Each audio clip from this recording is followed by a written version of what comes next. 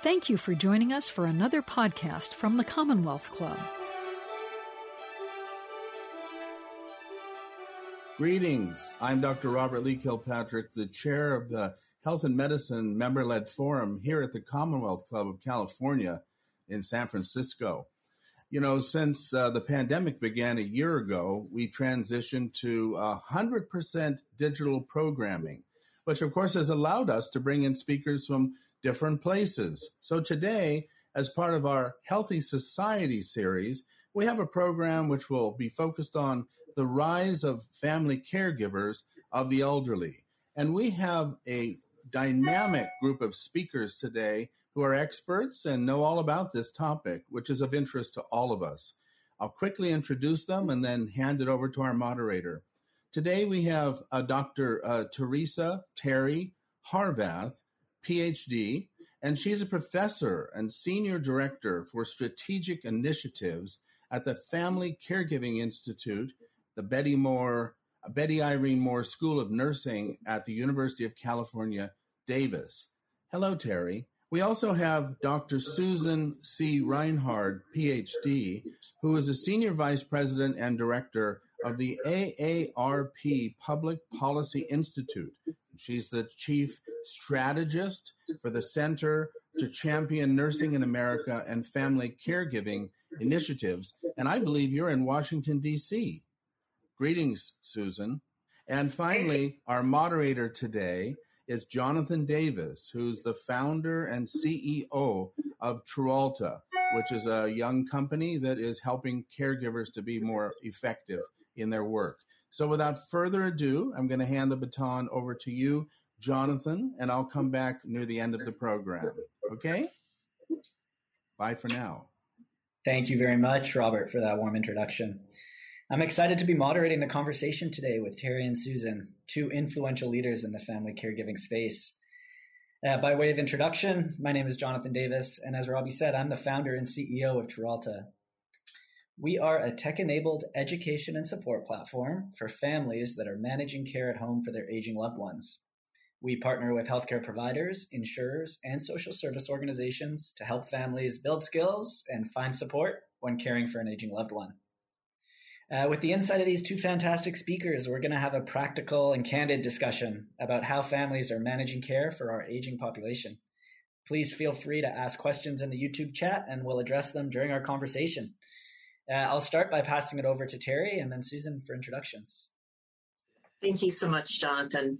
I'm Terry Harvath. I'm a professor in the School of Nursing and have been a nurse in gerontology for 40 years. I am currently both teaching and also seeing patients clinically in our new Healthy Aging Clinic. And with that, I'm seeing family caregivers and trying to help support them in the role of caring for an older family member. Susan.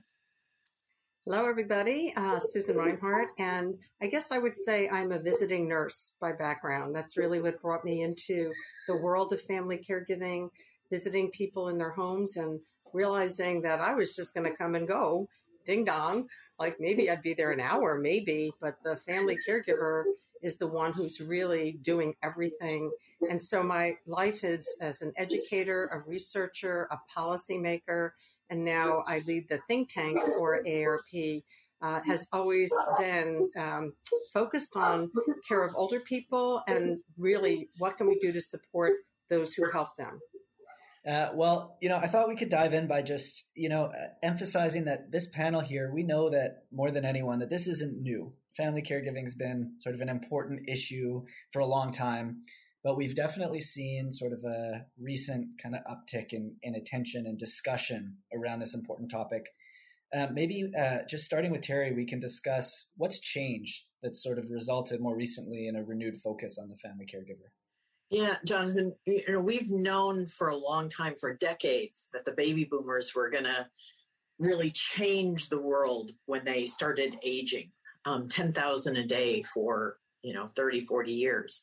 And I think what has happened is that they have forced a tipping point in our healthcare system, particularly in long-term care, because we are now reaching the point where we cannot afford to pay for the care that those who are aging are going to need through the rest of their lives. And we have always been reliant on families to provide that care, but now more than ever, we need to support families in that care so that they can provide the care they want to, and that we can alleviate the stress that would otherwise put on our healthcare system.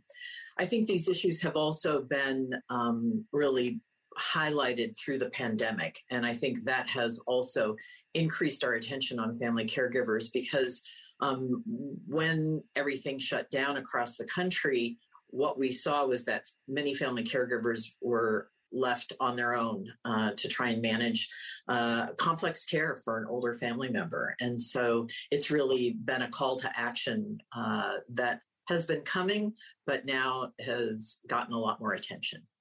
So I would add that, wow, I think it was in the 80s, I was taking courses in sociology and writing about family caregivers, and it was just becoming into the literature then. And I remember Elaine Brody saying that it was going to be normative. That's a sociological term, which means everybody, that this was going to take attention. And so it has been over the years getting more attention in research, but now it really is. Rosalind Carter would say, you're either going to be a caregiver or you're going to need a caregiver, right? So as people have been aging and as people with disabilities have lived longer, so it isn't only care of older people. We're focusing on that now, but it's care of children with special needs, for example. So it has become quite normative, as they say. And I also think that policymakers, if we get more to that, are experiencing it. They are themselves family caregivers, or their wife is, or their husband is, like they're seeing it more. So it's not as mysterious. It's not as niche-y. It really is something that people they don't call it family caregiving, by the way. This isn't something that you're a wife, a mother, a sister, a brother. You're not a family caregiving, but we call it that so we can study it and do some work around it. And I just want to add that AARP has been looking at this for quite some time, the Public Policy Institute, and we have computed that it's $470 billion of free care, basically. So to Terry's point, we can't afford this. We need family caregivers to, as Carol Levine would say, stay on the job. And if we're asking them to do that, we really have to do more to help them do that. Yeah, that's a great point. And I think, the AARP has been working on it a long time at policymakers, researchers, and, even I think that with innovators, new startups, is another kind of indicator that, hey, it's kind of crossing that precipice from being a nice to have to a need to have. And there's a real sort of imperative to innovate, to help family caregivers, which I think is another good indicator.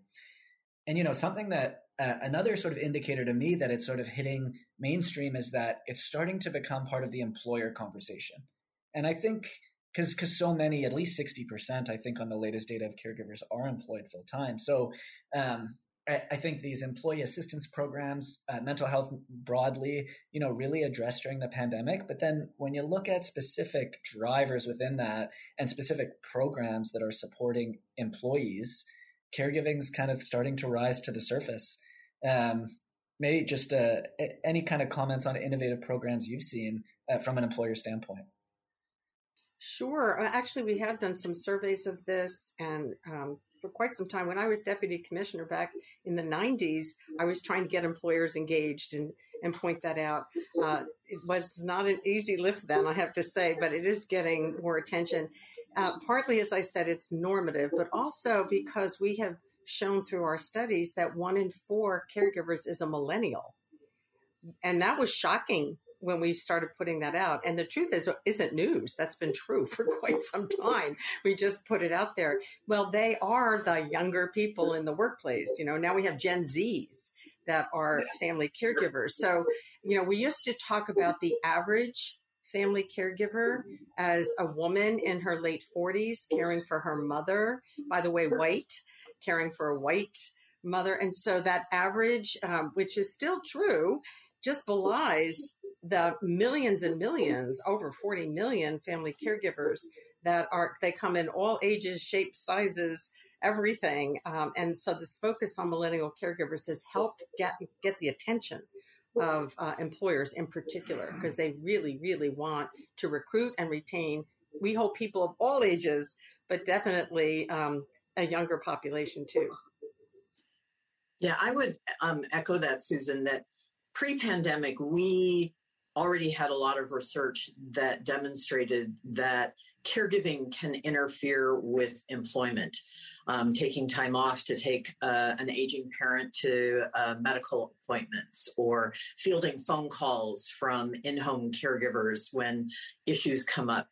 And then when the pandemic hit and everyone was doing that from home, it became even more obvious, because now those, in particular, millennial caregivers who may also have children now who are being schooled from home, are really squeezed in the middle and feeling like they are trying to take care of aging parents. They are also trying to manage a household, their job, and their children and their children's education. And I think that has also helped employers realize that perhaps part of what they need to start doing is supporting families in caregiving in the same way that they, sort of recognized as women came into the workforce that childcare was going to be something that they needed to pay attention to. And we're starting to see employers recognizing and wanting to provide benefits for their employees to help offset some of the strains that they experience in trying to manage all of the many demands on their time.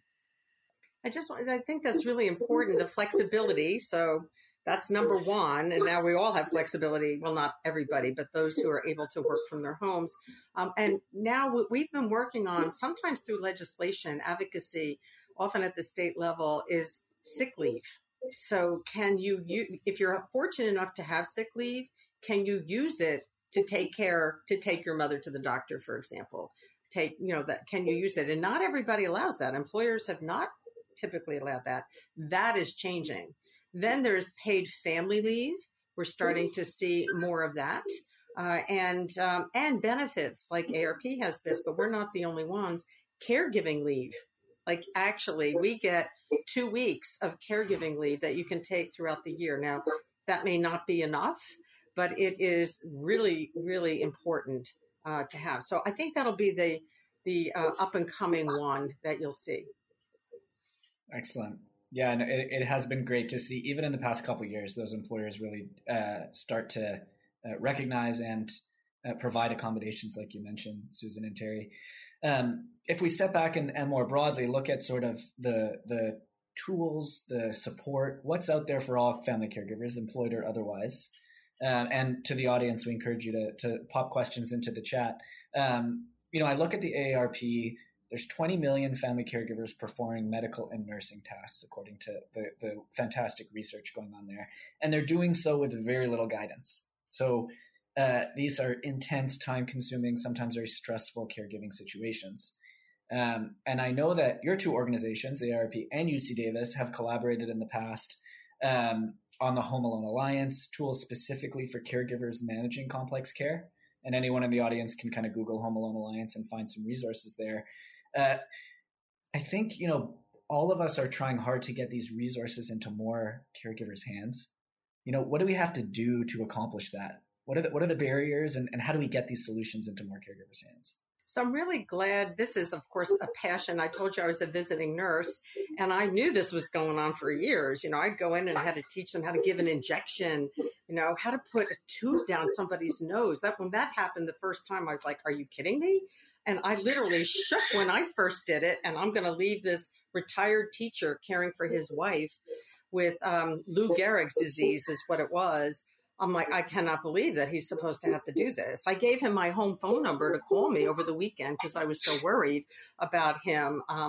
And that's going on. We even have intravenous medication at home and peritoneal dialysis. I know these are big technical terms, but that's the point. They're big technical things. And so what can we do? So I did start that study, Home Alone, with some funding from the John A. Hartford Foundation. I really need to thank them for that funding. And wasn't a shock, but it was good to have data, like to actually say, this is what's happening.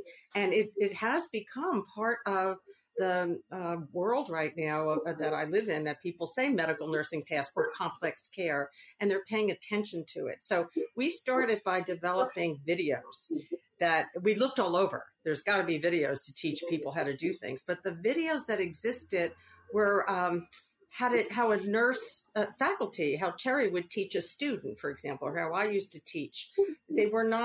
There was no caregiver in it, for one thing. There was never a caregiver in the picture, right?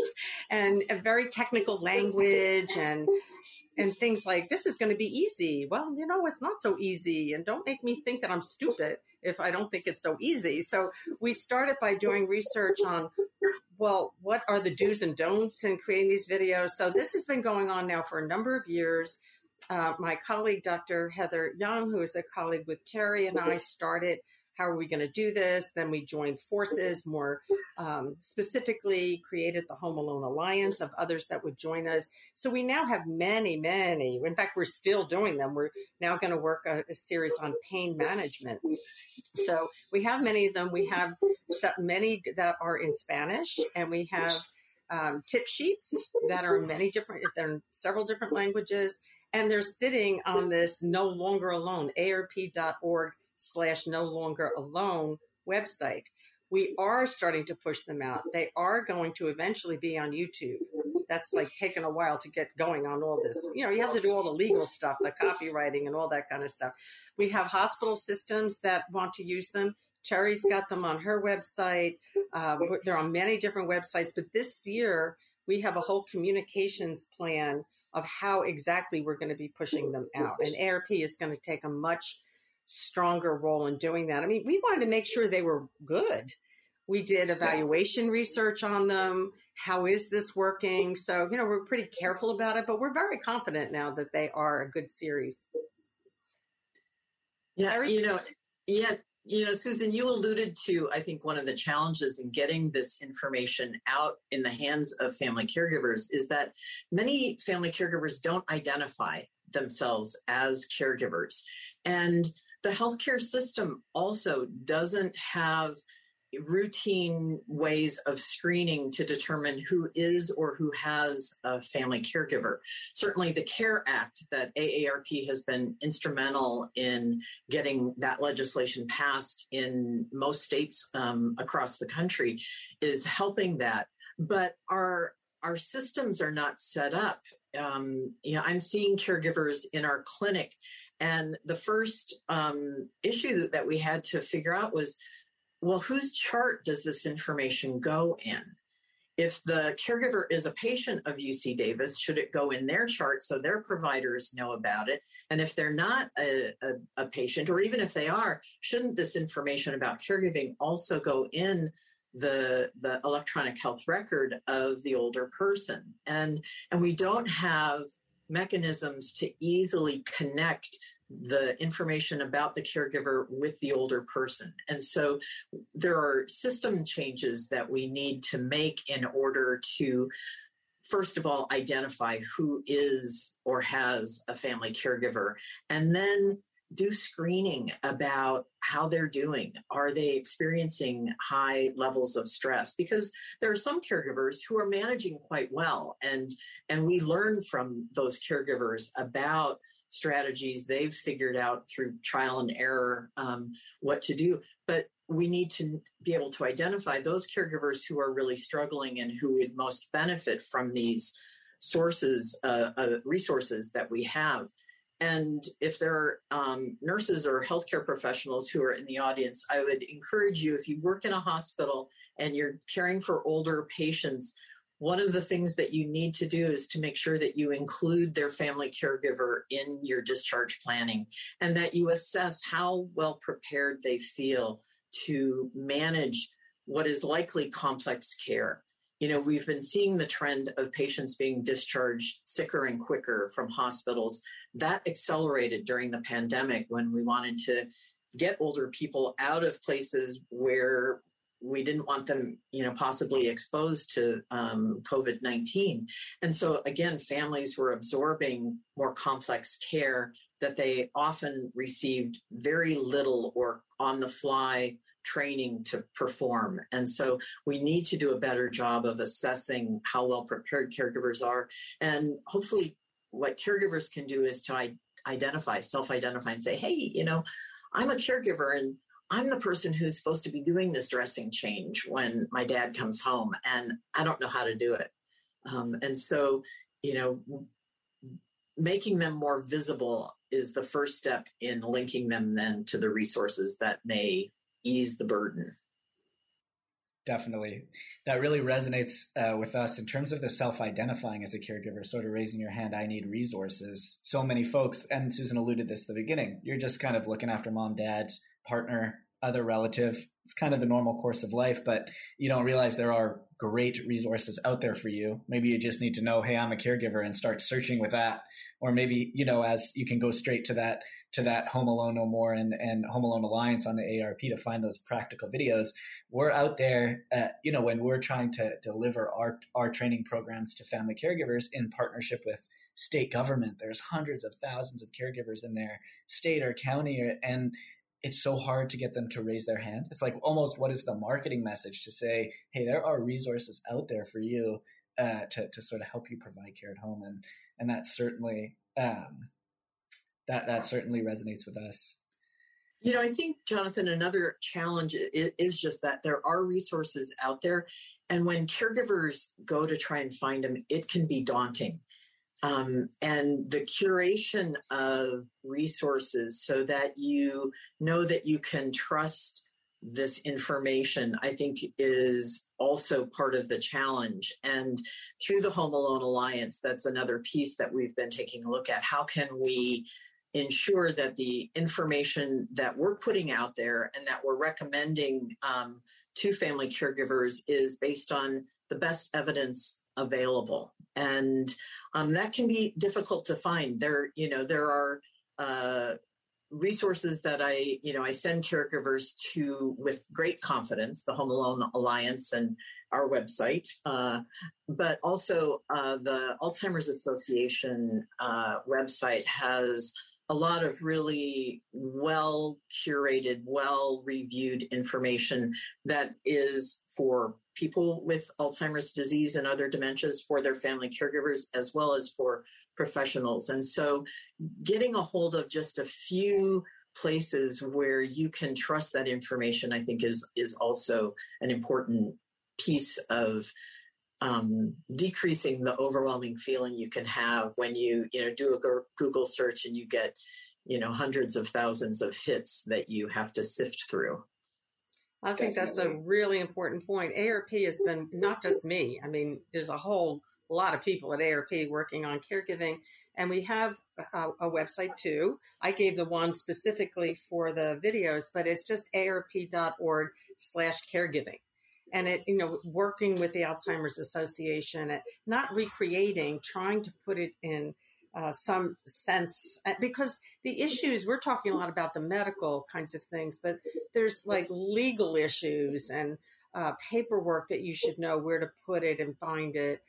There's how to take care of yourself.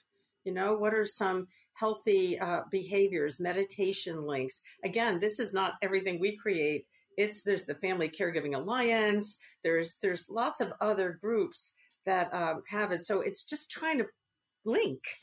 Here's where you can go. And I think what Terry said so important, reliable. Somebody else has looked at this. Someone you trust, some organization you trust has gone through this. Very important. Yeah, certainly. And we find that not only does it have to sort of be evidence-based and reliable, but it has to be delivered in a way that a busy family member has time and can consume. And so, we have a question from the audience here asking how Trulta actually supports caregivers. And sort of to tie it into this conversation, the idea that a caregiver can find their way into their platform, a social worker, case manager, nurse offers them access to Trulta. They fill out a little bit of a questionnaire just about what their care situation looks like and what their sources of distress are. And it's a very personalized, tailored, hey, here's the first 3 things you need to know. And I think that, when we think about how to get these resources to family caregivers when they're so overwhelmed, and you could Google and you can end up deep in YouTube, and there's 3-hour videos and quick hits and all sorts of stuff, to know that it's personalized for them, that like, hey, this is really specific to my care situation, is where we see the most engagement. Right. And, I think what your website has in common with what we've been trying to do with AARP is create bite-sized short, I think our first stab at videos were way too long. And, now we aim for, right around 5 to 6 minutes maximum. And that can be a challenge to do, but it's with recognition that caregivers often don't have a lot of time to invest, and a 3-hour, even a 15-minute video may be too long for them with the window of time that they have available to invest in their own education. And so, those resources that are able to be consumed in bite-sized pieces, I think probably tend to work a little bit better for family caregivers. Definitely. I don't know, Terry, maybe you can give just a specific example of what some of these videos might contain. You'd shared an interesting anecdote with your brother that you'd mentioned, that just kind of to let the audience know specifically sort of what there is to learn. Yes. I not only work with caregivers, I have been a caregiver on several occasions. And a couple of years ago, one of my family members was in hospice, and my brother and I were there helping her, and she needed to be helped on and off the commode because she couldn't transfer by herself. And my brother and my 2 nephews were just sort of muscling, because they were big and strong, but I was worried that they were really going to hurt their backs, because this is something we were doing multiple times a day. And so I said, let me teach you how to do a 1-person pivot transfer, and showed them how to do it. And my brother said, what do families do that don't have a nurse who can teach them this? And, I think that's the $1 million question, right? I mean, there are lots of nurses around, but not all nurses take care of older adults or older adults with dementia. And so we have also developed resources for healthcare professionals so that they can work more effectively with family caregivers in teaching them some of these things. But we've got videos on different aspects of mobility, on managing urinary incontinence, on how you manage complex equipment in the home, nebulizers, oxygen, mechanical lifts. We are just finishing up, putting the finishing touches on a series of videos looking at how can you manage a hospitalization and be involved in a way that helps you advocate and leave that hospitalization with the information that you need to provide care in the home. And so with these videos, we've tended to focus on those things that Susan and I went to nursing school to learn how to do, that most families, really don't know how to do this. Some figure it out. Some have a nurse who can help them figure it out. And for the rest, we hope maybe they'll look at these videos and that they'll be helpful to them in figuring out how to do some of these things. That's great. Thanks. That's a concrete example. Hey, we have a question from the audience here just about the pandemic. So if we were to step back and reflect on the past year and say, I know we touched on it earlier, but maybe are there a few headlines from each of you about how the pandemic will change approaches to caregiving moving forward? Maybe we can start with you, Susan. Yeah, we just did a webinar yesterday on this, actually. We have a whole series about this aimed at professionals. And the first thing is understanding the value of a family caregiver, recognizing them, including them, as Terry said, include them in the team. What does that mean? So she mentioned the CARE Act. It's the Caregiver Advise, Record, and Enable Act that came out of this research from Home Alone and is now in, as she said, most states. And that's a beginning, because when someone is hospitalized by law, they must ask the person of any age, by the way, any diagnosis, who's going to help you? Is there anyone that's going to be helping you? not family care, anyone that's going to help you, and they use different things.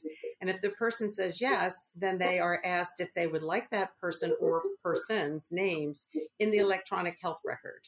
That's huge. That's like the first time, this is a law, that they have to put their name so you know who you're supposed to be talking to, right? And that automatically gives them the legal authority, the professionals, the legal authority to talk to people, because that's a whole issue of privacy, right?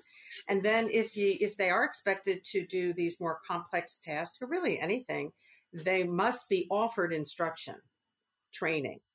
And then they're supposed to also then be notified as soon as they can when the person's going to be discharged, so you're ready. So that's a very simple, really, you hardly have to believe that should be a law, but it is. Now we're very happy to have that. And we're studying, again, how it's being implemented. Well, the pandemic, we were already doing that. Then the pandemic hit. When the pandemic hit, nurses will say, I never realized how much the family caregivers do. Simple things like getting water, just reaching things, bringing things in that the person needs. It may not seem like a lot, but it is. And when nurses needed to start doing more of that, that was a lot to do.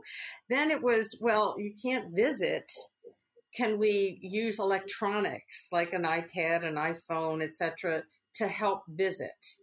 That became something certainly ARP lobbied at the state level quite a bit. The great hospitals were doing some of these things. There were funders that were giving money for equipment, iPads, etc., to do that. Well, now, thank God, we are in a situation where you can visit again. But we also still need this electronic forms of communication, because the caregiver might be working and can't come, might be a long distance caregiver. That's new, and that's not going to change.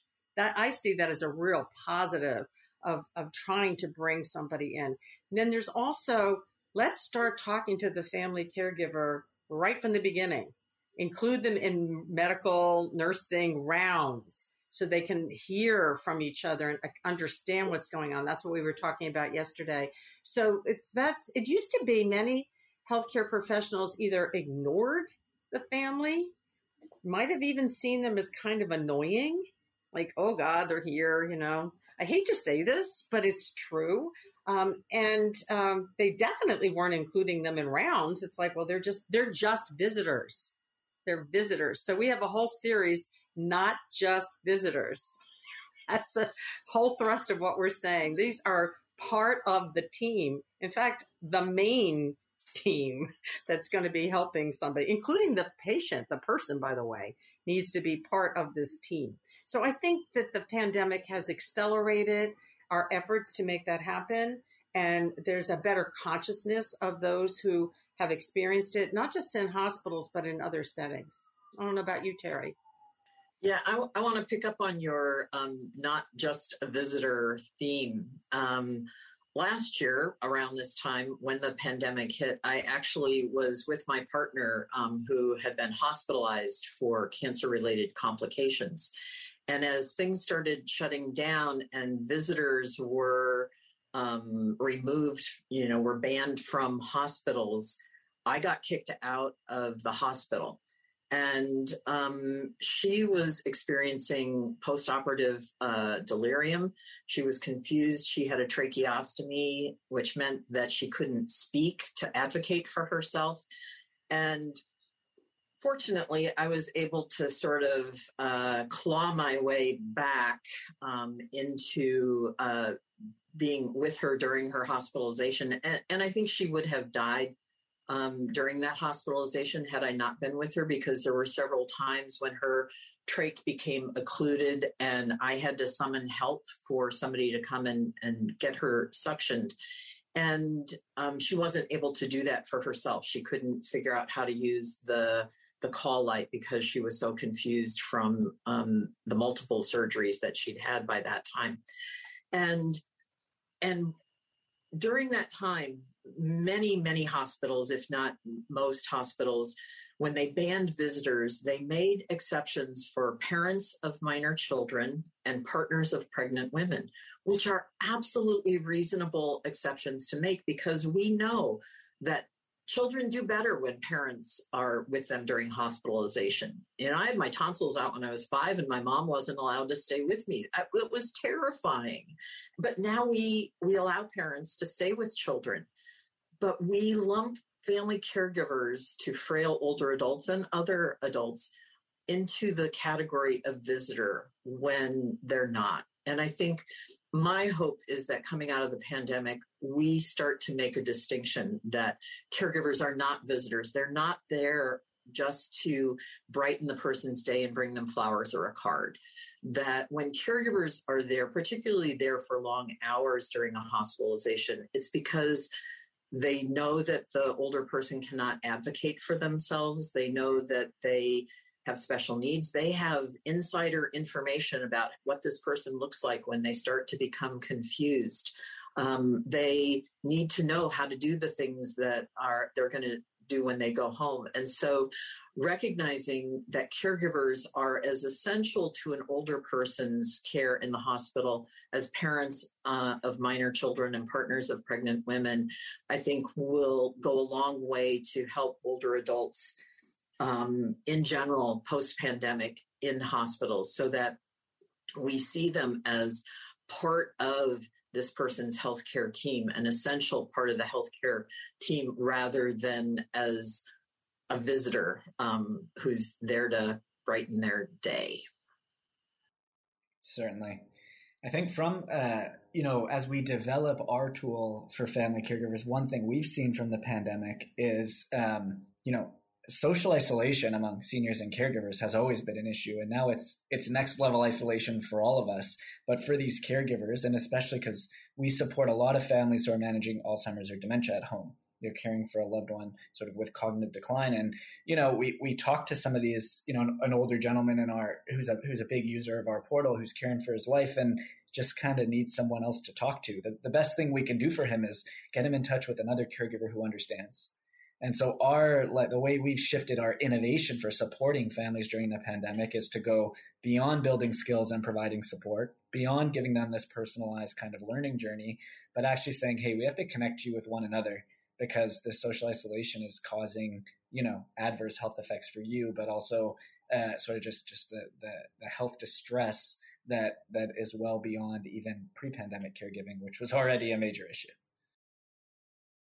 And so, yeah, the other piece where we're seeing this play out is when family caregivers are trying to get access to the COVID-19 vaccines, where, again, they often are not seen as an essential part of the healthcare team for this older adult. And so while they're bringing the older adult in to get a vaccine, they may not be eligible to get a vaccine themselves. And I've heard from so many family caregivers who have been so fearful. It's my job to protect my mom or to protect my spouse. And, I'm afraid that I'm going to be the one who brings COVID here. So that isolation, I think, was intensified by fears that caregivers had about whether they would be the link to COVID for an aging family member. And I'm very pleased to say at UC Davis, we've been successful in advocating for family caregivers to also get vaccinated when they bring an older family member in, if they are also a patient at UC Davis, so that we can track that. And I think that helps the caregivers, burden tremendously when they feel like I am less of a threat to bringing COVID to my family member, not just because they're vaccinated, but because I too am vaccinated. Yeah, that's a great point. We have a question from the audience here about, I mentioned the social isolation, and someone asked if there's caregiver groups where they can get support. So if someone is in a situation where they want to chat with other caregivers, I don't know if across the AARP or the UC Davis network, but what would you recommend for a caregiver that's looking for that kind of support group? Maybe we'll start with Susan. Well, we do have on that website connections. It's not only for caregivers, but if you are looking to talk to someone, we started a whole way of connecting people. So we have volunteers that will talk to people, and we have those that want a volunteer. So that is also on the website. Again, it's not specifically about caregiving though, although we have a lot of family caregivers, and there are other things on the website for caregivers to connect. So it's a lot on that website, I realize, but they can connect in that way. And there are social media groups as well. Facebook has groups for family caregivers. And, you know, the caveat that I would offer is that absolutely talking to other caregivers can be a source of support, knowing that you're not alone in the challenges, the concerns you have, the frustrations that you have. It can be helpful to know that you're not a bad person, that it's actually quite common when you're caring for someone to feel all these different emotions.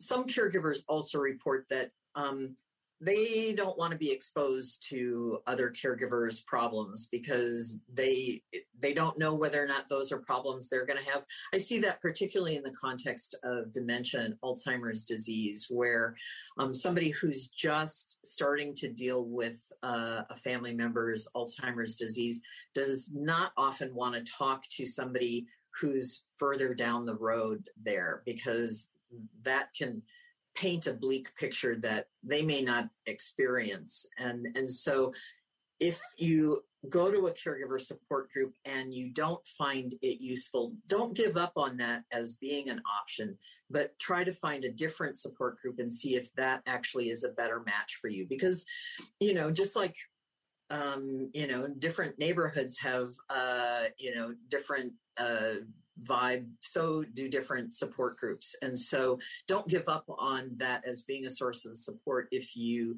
don't get what you need the first time you go. Sometimes it takes a couple of times going before you feel comfortable to ask the kind of questions that get you support, but also getting into the right group where the other caregivers who are there have common experiences that you can learn from. I think it is also much more helpful. Yeah, Terry, it's an interesting point you bring up about, not wanting to sort of hear too much about what maybe, is down the line. We see it a lot we're always running tests on how can we deliver the right content to the right caregiver in terms of education.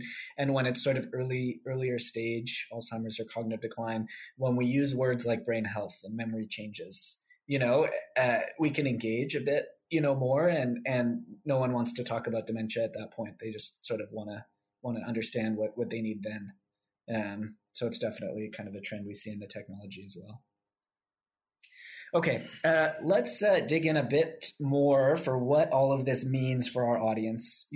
Many older adults and caregivers are surprised that Medicare doesn't fund the long-term in-home care that is often required.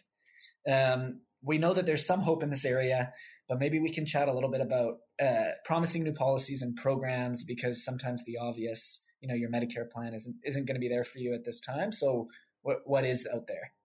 Maybe we can start with you, Terry. It's a good thing that Susan will bat and clean up on this question, because what I would say is that there aren't a whole lot of services out there, hopefully yet, but that as we start to see the Biden administration recognizes that family caregivers are important, I'm hopeful that there will be opportunities. There are some programs, and actually one of them is the PACE program, that people who are, it used to be just for people who are Medicare and Medicaid eligible, but they've expanded so that they now allow some private pay, but that provides a lot of both in-home and community services for family caregivers on an adult daycare model. Again, the pandemic closed a lot of those daycares, but I think we're seeing them start to get ready to open back up. And particularly for working caregivers, adult day healthcare services can be helpful so that you have a place to drop your older family member off during the day while you're working and know that they're going to be cared for. And with PACE, what is, I think, particularly innovative about that program is that primary care is provided during those daycare visits. And so it's kind of a one-stop shop. So if you think your family member has a urinary tract infection, you don't keep them home from daycare. You send them to daycare so that they can be evaluated and treatment can be started. Here in California, we have the California Caregiver Resource Centers. They cover large geographic areas, but they have a lot of online and some in-home support services that are available for family caregivers. And so I think we're starting to see more community-based models developed. It's not enough to keep up with demand yet, but I'll keep my fingers crossed that we can accelerate and take some of these things, some of these proven resources to scale more quickly.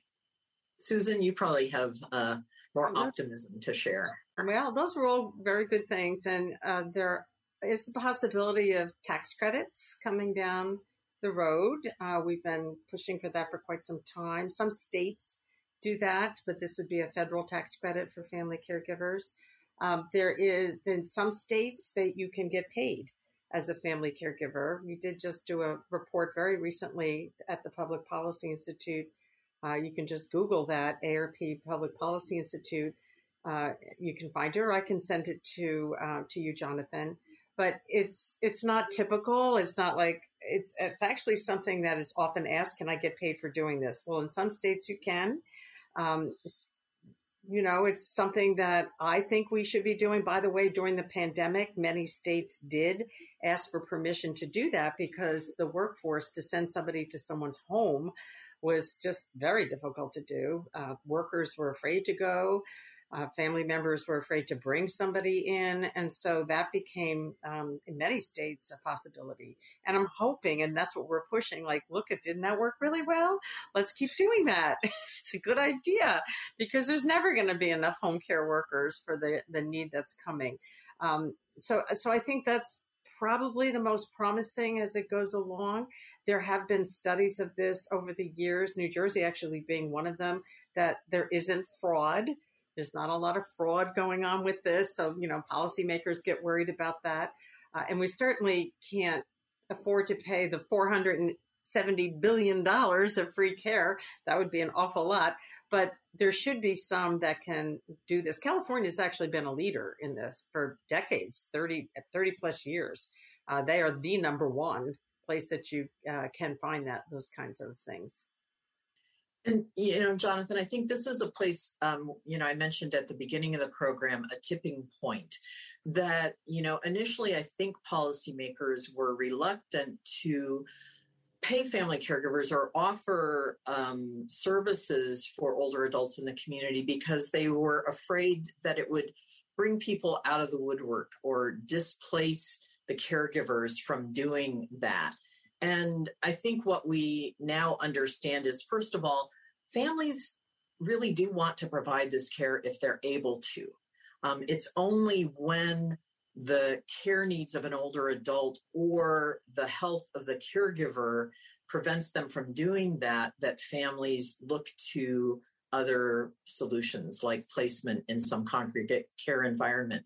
Families want to do this, and if we support them, they are able to do it for a longer period of time and with less cost to their own physical and mental health. And so, I think that we're starting to recognize that older adults and their caregivers will do better and they will be able to provide care in the community for longer if we support caregivers. And so, that is changing, I think, the mindset that we have about what is the role of the healthcare system, state and federal and regional local governments in supporting families so that they can provide the care that they really do want to be involved in. Yeah, no, absolutely. We're also big supporters of those programs to support families to provide the care at home, even pre-pandemic. As Susan mentioned, a massive worker shortage, so you can't find help when you need it. But also that family member who does have either the ability or capacity or bandwidth to be providing care at home, that's the preference, and they'll stay at home longer and have better outcomes, for the overall system with that family sort of being supported in that role. One thing, can I just add something? Because we haven't talked about nursing homes. And it's, wow, the pandemic put such a spotlight on issues in nursing homes that have been there for a while, but definitely the shared rooms, the just vulnerability of people in nursing homes, and that there should be choices. There should have always been choices, that's not the only option. We are seeing occupancy in nursing homes declining rapidly. It already was. It's been declining probably more than 20 years as more people choose to stay at home and have that option. It's very expensive for states and federal government to pay for nursing home care. It's not covered by Medicare. So you have to pay on your own until you spend down to poverty, basically. And then Medicaid will pick up and then pay a lot of money for you to stay there. So the more we can prevent that, because the person doesn't want it, the family caregiver doesn't want that, and the state and federal government don't want to keep spending so much money, we have an opportunity now to really say, okay, well, let's make this possible to stay at home and use those dollars more effectively. So I think that's going to be helpful, but we have to keep showing the data and talking about the consequences, again, using the pandemic lessons that we've learned to help support the idea of what people want anyway, staying at home and having enough support to be able to do that. The caregivers that I see in clinic, probably the number one challenge they have is deciding, should I leave this person to stay at home in their home where there are risks and where I'm concerned for their safety, or should I be thinking about placement? And I think, we need to back up with family caregivers, and I hope members of this audience who are involved in care or who may become involved in care have an opportunity to think about this, is that, I think getting a greater understanding of what the older person's preferences are and how much risk they would like for the family to take in service to quality of life is really an important series of discussions to have, really. My mother is 89 years old and lives by herself. I have two sisters who do a lot to help her live by herself, brought her groceries and, really allowed her to stay isolated during the pandemic. But one of the things that is really important to her to be able to do is her own laundry. And to do her laundry, she's got to go down basement steps. And I've talked to her about this and said, the big risk is that you get dizzy sometimes and you could fall down the steps and break your neck and lay there for a while on the cold, cement floor. And she has said very, very clearly, I would rather risk that than give up control of my laundry. Now, I don't like doing my laundry that much that I personally, but I realize I probably also don't feel comfortable necessarily asking somebody to do my laundry for me. And I think these are the kinds of conversations that families should start to have so that we understand what is the reasonable risk to take in service to quality of life and in service to the older person's sense of independence and autonomy. Because what I've found is that you can protect quality of life, you can try and protect them from physical harm, and you can try and protect their autonomy, but you probably can't do all three well at the same time. And so if we can engage in these conversations with each other, I've already started these conversations with my daughter so that she knows, what contributes to quality of life and, what are the kinds of things where I say, no, I don't want to live a long time if that is what's going on with me. And by doing that, it helps when we're faced with making those decisions, because we all have a desire to protect the people we love. And we feel an obligation when we take on caregiving to do that and fear that others will judge us. And yet, I think sometimes, first of all, we can't prevent all bad things from happening to older adults, that None of us are going to get out of this life alive. And when we realize that, in some ways, it sort of eases the pressure that maybe mom can stay doing her laundry for longer and it's important to her. And maybe she'll fall and we will all feel terrible if she falls and if it's a bad fall. And yet the consolation is that she's getting to live a life that is quality for her and on her terms. And I think that's important. These are hard discussions to have, but they're easier if we have them before you're faced with that. And so, I could tell my sisters, I've actually been talking to mom about these kinds of things for years. And she has always, been consistent in saying, I want to stay by myself. I want to do what I can do for myself. That's important to me. And so I feel more comfortable that although I can't protect her from a fall, I can protect her quality of life for a little bit longer. And I think those are important questions that sometimes are difficult to have, but are really, really important to have. Thanks, Terry. That was actually a very articulate answer to a question that from the audience that I didn't have a chance to ask, which was, how can families plan for the time when a loved one needs care? It's most common to be reactive. Are there proactive approaches that can be planned for? And you really answered that nicely by saying, start those conversations early. It's really important. We're almost out of time here. This has been a very fun and interesting chat. And I want to give both Terry and Susan a chance to share a final thought. So something you want to leave the audience with. Maybe we'll start with you, Susan.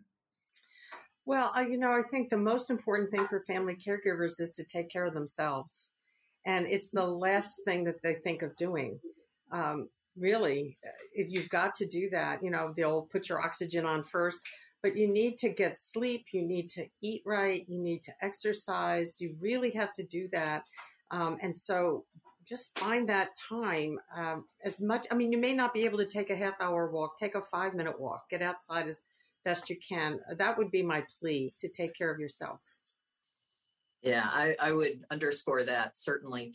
I think also be visible as a family caregiver, I think is important, because until such time that you are identified as important to this older person's care, you're not going to get the help and support that you need or the information that is important for you to do what you want to do. And so if you are helping a family member with bathing, dressing, helping them with meal preparation, running errands, helping with light housekeeping, you're someone that we call a family caregiver. And you may have eased into that role and not realize that that's what you're doing. But if you are helping and supporting an older family member to get through each day, you probably would qualify as a family caregiver and deserve to be recognized and therefore supported. And so let your primary care provider know you're a caregiver. Let your family members' primary care provider know that you are their caregiver. Let the hospital staff know that you are a caregiver. So identify that and then step forward so that we can do a better job of supporting you in that role. Excellent. That's great. That's great final thoughts. And thank you both so much for the conversation today. Clearly a ton of great experience, valuable advice on a critical issue for the folks watching. And thanks again. Thank you for everyone who tuned in, and the caregivers out there. Thank you for the important work that you're doing. And I'd like to welcome back Robert Kilpatrick. Well, that was, as I expected, that was a fascinating conversation about a topic that I didn't know very much about. And I'm going to take Susan's advice afterwards and go for a nice long walk. On behalf of the Commonwealth Club of California, I would like to extend thanks to Dr. Terry Harvath from UC Davis, Dr. Susan C. Reinhardt from AARP, and Jonathan Davis of Tralta. I'd also like to thank you, our audience, for participating in this, asking questions, and hopefully going out into the world and implementing some of the very important topics and ideas that we learned today. You know, since 1903, the Commonwealth Club of California has been active in organizing programs on topics of interest to our members and the wider community. At the moment, we're organizing over 450 programs a year on a completely digital platform. So I encourage everyone watching this to consider becoming a member for a modest $10 a month, which is tax deductible. Certainly, it was a great investment that I made.